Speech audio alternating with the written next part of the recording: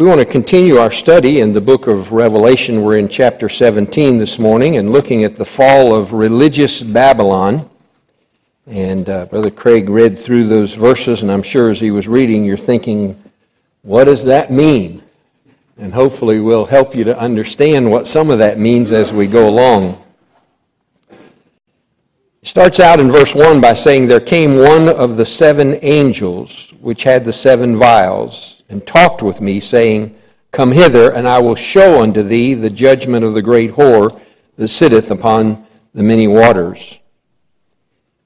Years ago, when the luxurious Titanic was launched in 1912, it was the largest, most magnificent ship that had ever been built. Spanning the length of 3 football fields, it boasted an interior more magnificent than some of the most beautiful mansions at that time, and it offered to its passengers some unprecedented luxuries as they boarded. They had a heated swimming pool, a Turkish bath, a squash court, and a dog kennel. They said that the first-class dining room served 10-course dinners. Some of you can say amen to that. That's something you can relate to. Food, right? Many of the world's wealthiest people bought tickets. The first-class parlor suites were, in today's equivalent, about $50,000 to get one of those tickets on that maiden voyage.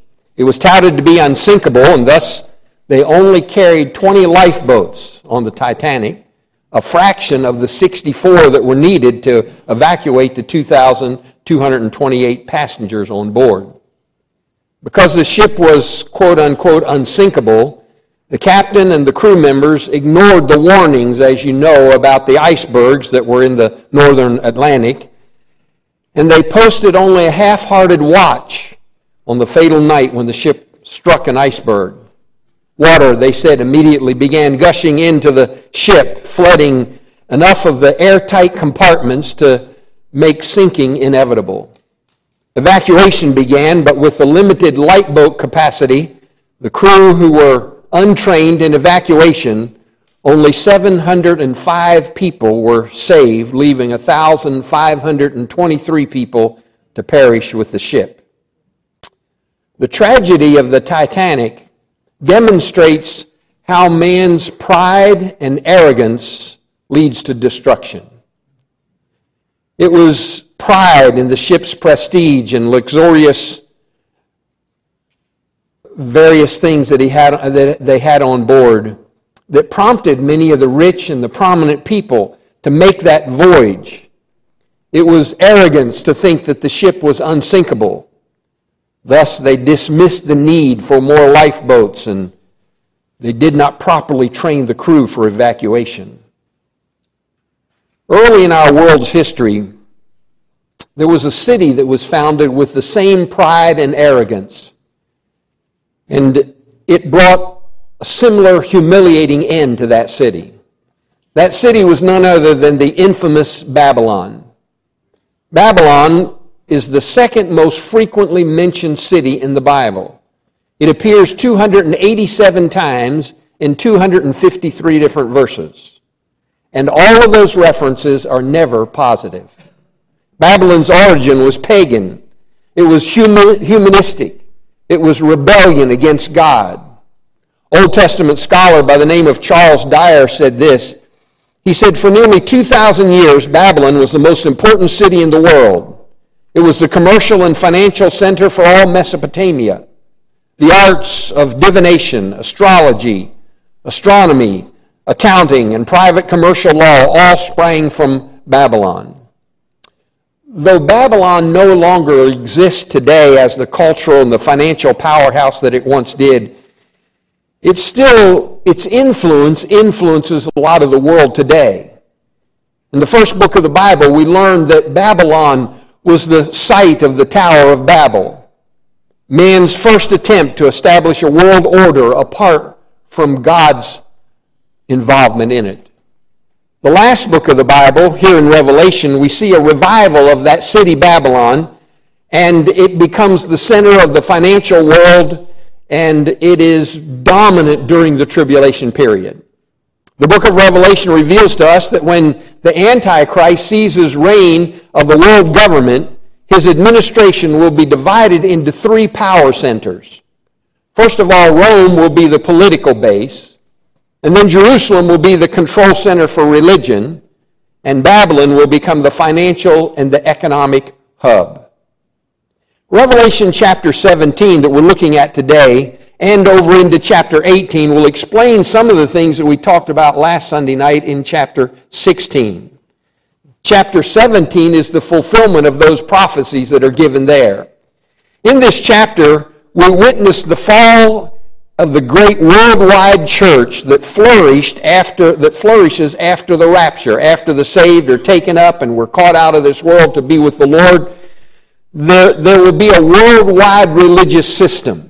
That religious system is already at work today. It's already seen in our world. All around us, there's a great movement. There's a great movement for a one-world government. There's a great movement for a one-world church. We can see all of that is taking place around us. Isn't it interesting, even as Brother Ted talked to us a couple of minutes in Sunday school about India and some of the different places in the world where they're facing food shortages and high gas prices, and it's not just America where all these things are taking place. It's worldwide. And what we've seen in the past that was focused maybe on one nation now has become worldwide.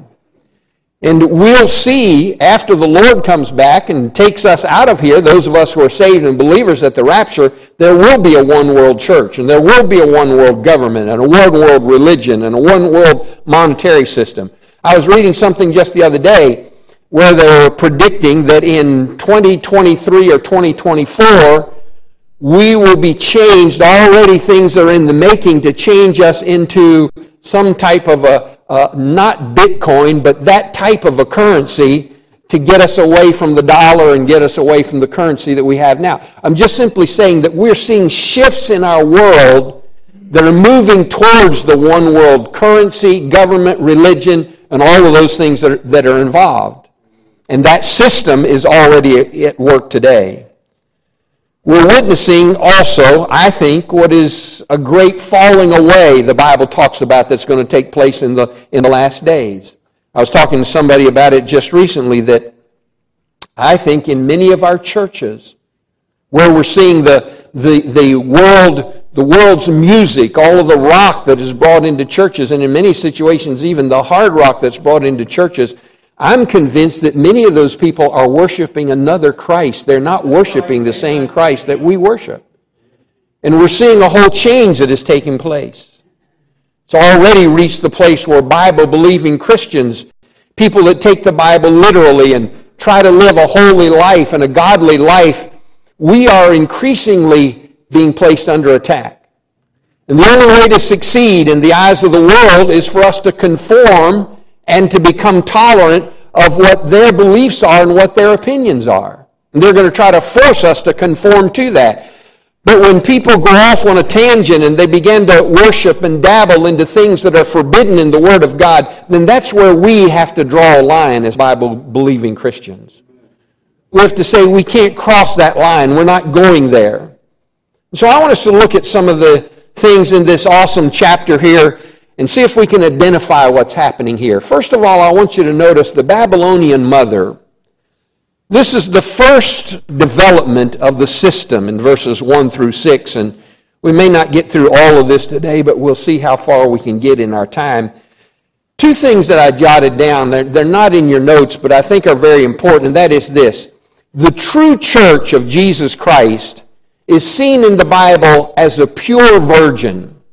As a pure virgin. Look over a couple of chapters to Revelation chapter 19 with me and look at verse 7 and 8. Revelation chapter 19 and verse number 7. It says, "Let us be glad and rejoice and give honor to him, for the marriage of the Lamb is come." Who's the Lamb? That's Jesus. The marriage of the Lamb is come, and his wife hath made herself ready. Who's the wife? Who's the bride? The church.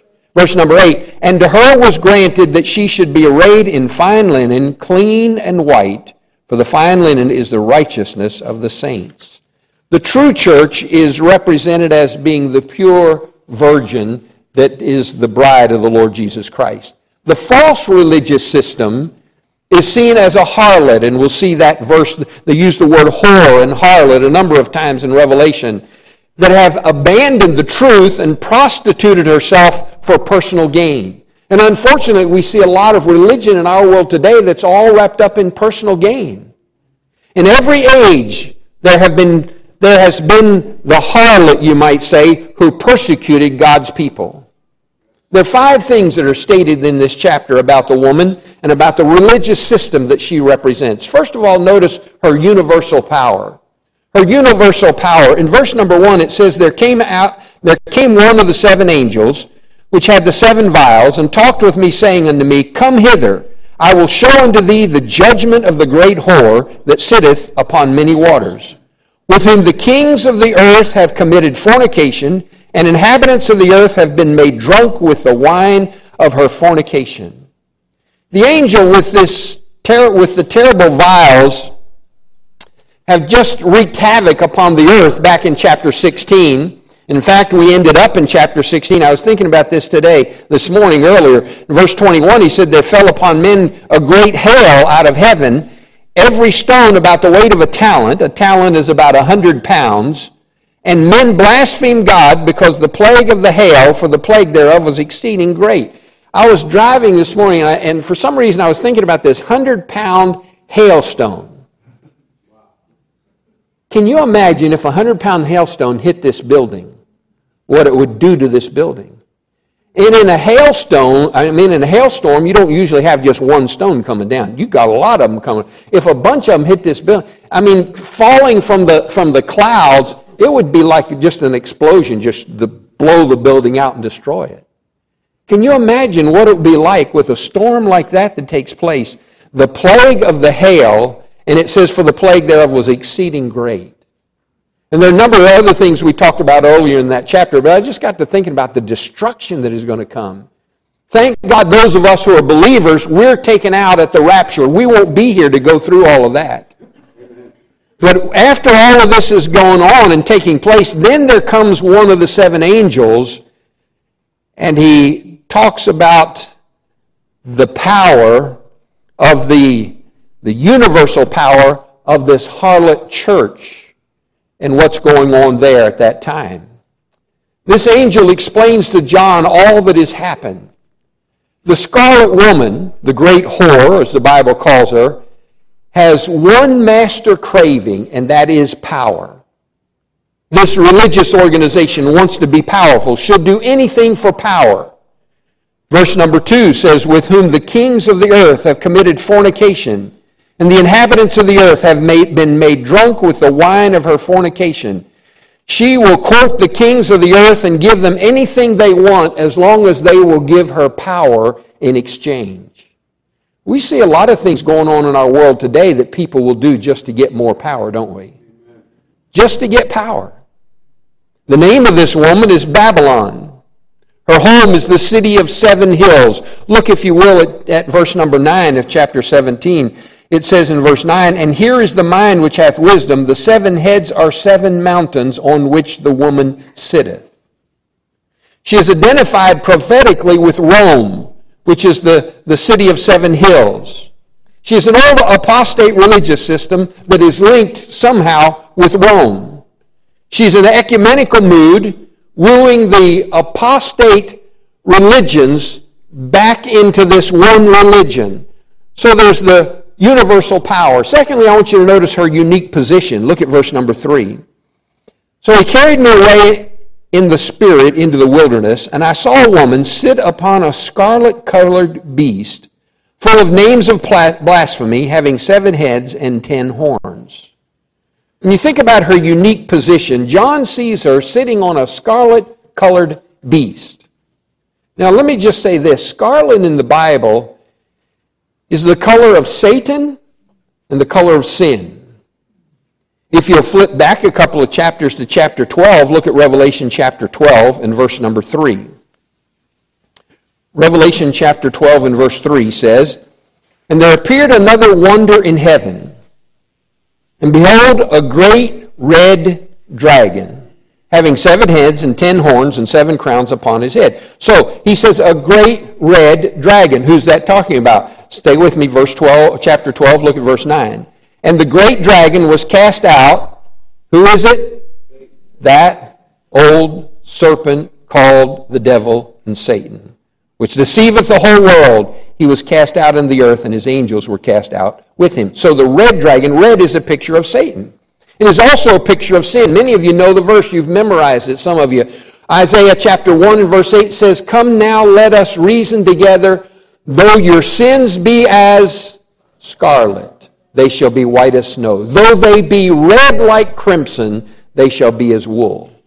So red and scarlet are a picture of sin and Satan. And he says here, this woman, this religious woman, is sitting on a scarlet-colored beast, which represents sin or Satan.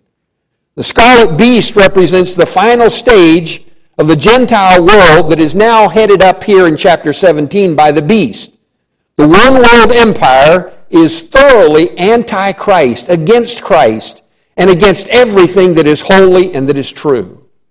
You see, the tribulation period is God primarily dealing with the nation of Israel to bring Israel to the point of recognizing Christ as the true Messiah. And so God's dealing with Israel, and as he's dealing with Israel, Satan is involved in everything that he does is the opposite of God. It's opposed to God. He doesn't want Israel to turn to the true and the living Messiah. Some years ago, I visited Israel. I think it was back in the late 80s. And when I went into the city of Jerusalem, there were banners. They have many high-rise buildings, apartment buildings and condos and all that sort of thing. And they're constantly building them because Jewish people are constantly moving back to Jerusalem. And hanging out the windows on top of some of these condos, they had big banners that just simply said, Messiah is coming. Messiah is coming. The Jewish people are looking for the Messiah to come. Unfortunately, he's already come. Amen? Jesus already came. He is the Messiah, and they missed him. So they are looking for the Messiah to come. In Revelation, in the tribulation period, the devil's doing everything he can. He has actually gotten them to follow the false Christ, the Antichrist, but there'll come a point where they'll recognize he's not the true Christ. He's not the true Savior of the world, and they'll realize that they're following the false Christ. And as a nation, Israel will turn to the true and the living Messiah. You remember last time we talked about the different plagues that came, and those plagues, many of them are pictures of the plagues that Moses brought on the land of Egypt back in the Old Testament when God delivered the Israelites out of the land of Egypt. They recognize that. They're familiar with that. God is working again with something that they're familiar with to help them to understand that the true Messiah has come and that Jesus Christ is the true and the living Messiah. And then notice her unlimited prosperity. Look at verse number 4. And the woman was arrayed in purple and scarlet color, and decked with gold and precious stones and pearls, having a golden cup in her hand full of abomination and filthiness of her fornication. In Rome's wealth, it was so great that it dazzled the kings of the earth, and the wealth of this mysterious Babylon, the great mother of harlots, as verse number 5 calls her, is amazing. At one time, the wealth of the Roman system, just in the United States, was about $34.3 billion. Most of that wealth was in real estate. The wealth of the Vatican City is so great that it could end world hunger not once, but twice, if it were used for that purpose. The amount of the church that the church owns in land, all of it tax-free, is an area that is large, they say, as the province of Alberta, Canada. In tax disputes between the Vatican and the Italian state, it was revealed that the church's portfolio of securities alone was worth $5.6 billion. 30 years ago, the Vatican Bank had $10 billion invested in foreign countries and foreign companies. The vaults, they said, hold at least 1 metric ton of gold. $31 million were seized from the Vatican Bank by Italian authorities during an investigation into money laundering. $2 billion was paid out for settlements from the church for sex abuse cases just in the United States alone.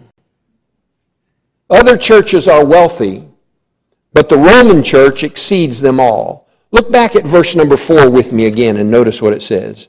And the woman was arrayed in purple and scarlet color, and decked with gold and precious stones and pearls, having a golden cup in her hand, full of abominations and filthiness of her fornication. Notice then the unholy passions. The unholy passions, he says at the end of verse 4 that golden cup is full of abominations. Something that is abomination means to be excessively hated by God. When he says it's an abomination, he hates it exceedingly. And filthiness of her fornication. And upon her forehead was a name written, Mystery, Babylon the Great, the mother of harlots, and the abomination of the earth. Well, that doesn't sound like anything I want to be a part of. Amen? The word abomination is oftentimes in the Bible used as a synonym for idols. It deals with idolatry, idolatrous worship. And here's the interesting thing. Idolatrous worship and immorality are never far apart. The Mystery Babylon is very ancient. It's been traced all the way back to Nimrod and to the building of the Tower of Babel in the book of Genesis. Nimrod is described by God as a mighty hunter. He was the world's first empire builder, and he taught people to ignore their fears of God. At his death, he was deified and worshipped under various names. At first, that worship was secret, and only select ones were initiated into his mysteries. The religious system of Egypt and Greece and Phoenicia all stemmed out of Babylon. The chief priest of the old Babylonian religion was known as the Pontifex Maximus. The Babylonians taught that Nimrod was reappeared as a son born after his father's death. Supernaturally, he was born by Nimrod's widow. The worship of Nimrod very quickly became the worship of the mother and the child, the mother being known as the Queen of Heaven. When Babylon was captured by the Medes and the Persians, the headquarters of Babylon was moved to Pergamus. Attalus III bequeathed Pergamus to Rome when he died in 133 BC. When Julius Caesar became the head of state, he was elected Pontifex Maximus, and the title was held by the Roman emperors for many, many years. When Constantine became a professing Christian, the ancient Babylonian mysteries were simply transferred bodily to the church. You see, Constantine made Christianity the state religion, you might say. And so all of a sudden, all of the idolatrous worshiping things that went on were illegal. And so in order for them to spare themselves, they simply brought a lot of that stuff into the quote-unquote Christian church, and many of the idolatrous things became a part of and were incorporated into the church. Pagan temples became Christian churches. Pagan gods became Christian saints. Pagan festivals became Christian feasts. Pagan customs became customs of the church. The Virgin Mary became Queen of Heaven. Little by little, all the trappings of paganism became an established part of what is known as the religion of Christendom. Such Babylonian articles of religion as worship of the mother and child, the dogma of purgatory, the use of holy water, bells and candles, absolution by a priest, the celibacy of the priesthood, and the dedication of virgins all became articles of the church. They were all incorporated in the church. And in AD 378, Damascus, the bishop of Rome, was appointed as the Pontifex Maximus. And he became at once the head of the professing Roman church and the legal successor of the sovereign pontifex of Babylon. Now notice her untold persecution in verse number 6. Her untold persecution. Verse 6 says, "And I saw the woman drunken with the blood of the saints and with the blood of the martyrs of Jesus, and when I saw her, I wondered with great admiration." John said, "I wondered with great admiration." John was astonished greatly by what he saw. It didn't surprise him that pagan Rome should hate and persecute the people of God. But that this woman, this apostate church at the end times, should be drunken, the Bible says, with the blood of the saints. That's what was amazing and astonishing to John. The atrocities that were brought upon the people of God, God's people, could fill whole books of history. Some of you have read the little book, The Trail of Blood, and there are a lot of things that are in there. Torquemada, for example, the first inquisitor general, was appointed to his office in 1483. He celebrated his promotion to the so-called Holy Office by burning alive 2,000 prisoners of the Inquisition. Sovereigns, princes, royal ladies, learned men, magistrates, ministers of state were all suspects. Torquemada burned at the stake over 10,000 people. During the regime of his three immediate successors, there was another 8,000 that were similarly destroyed. Altogether, they said there were some 200,000 that were persecuted with lesser torture chambers in the Inquisition. But Rome was not finished with her brutal work. At present, Rome treads softly. But during the tribulation period, she will again have that old bloodthirst that she once had. It'll be seen once more. And John sees it at the end of these days, and he says in verse 6, I saw the woman drunken with the blood of the saints and with the blood of the martyrs of Jesus. So we get a little picture of this Roman church, or of this Babylonian mother that is pictured here for us. That's part of the tribulation period. Remember, all of that's leading up to one thing. Look at verse 14, and we'll stop there for this morning. Verse 14, he said, These shall make war with whom? With whom? The Lamb. But notice this, and the Lamb shall what? Overcome them, for he is Lord of lords and King of kings, and they that are with him are called the chosen and the faithful. Remember this, no matter how powerful the devil may be, and no matter how hard the devil fights against the people of God, whether it's the church today or whether it's the nation of Israel during the tribulation period, remember this. They may make war with the Lamb, but the Lamb shall overcome them. Amen? Amen? He is King of kings, and He is Lord of lords. And I'm thankful that we are on the winning side. Amen? Amen? And if you know Christ as your Savior, you're on the winning side. Now you say, well, what does all that have to do with us today? We have to be very careful what we believe. Amen? And make sure that what we believe is based on this book, the Bible. This is our final authority in faith and practice. It's the Word of God. Be careful, because the closer we get to the coming of the Lord, and the closer we get to when that Antichrist sets up his reign, and when you have the one world church, the more we're going to see churches that will just sort of overlook doctrine and overlook the things that we believe and try to just get rid of those things and make us all the same so that we all fit in together. And all that matters is just love God, that's all. It doesn't matter what you believe or what you think. Just love God and love each other. No, I think there's some distinctives in the Bible that we believe that make us different. Amen? And the reason is because we are following the Lamb of God, and we're following His book, the Bible.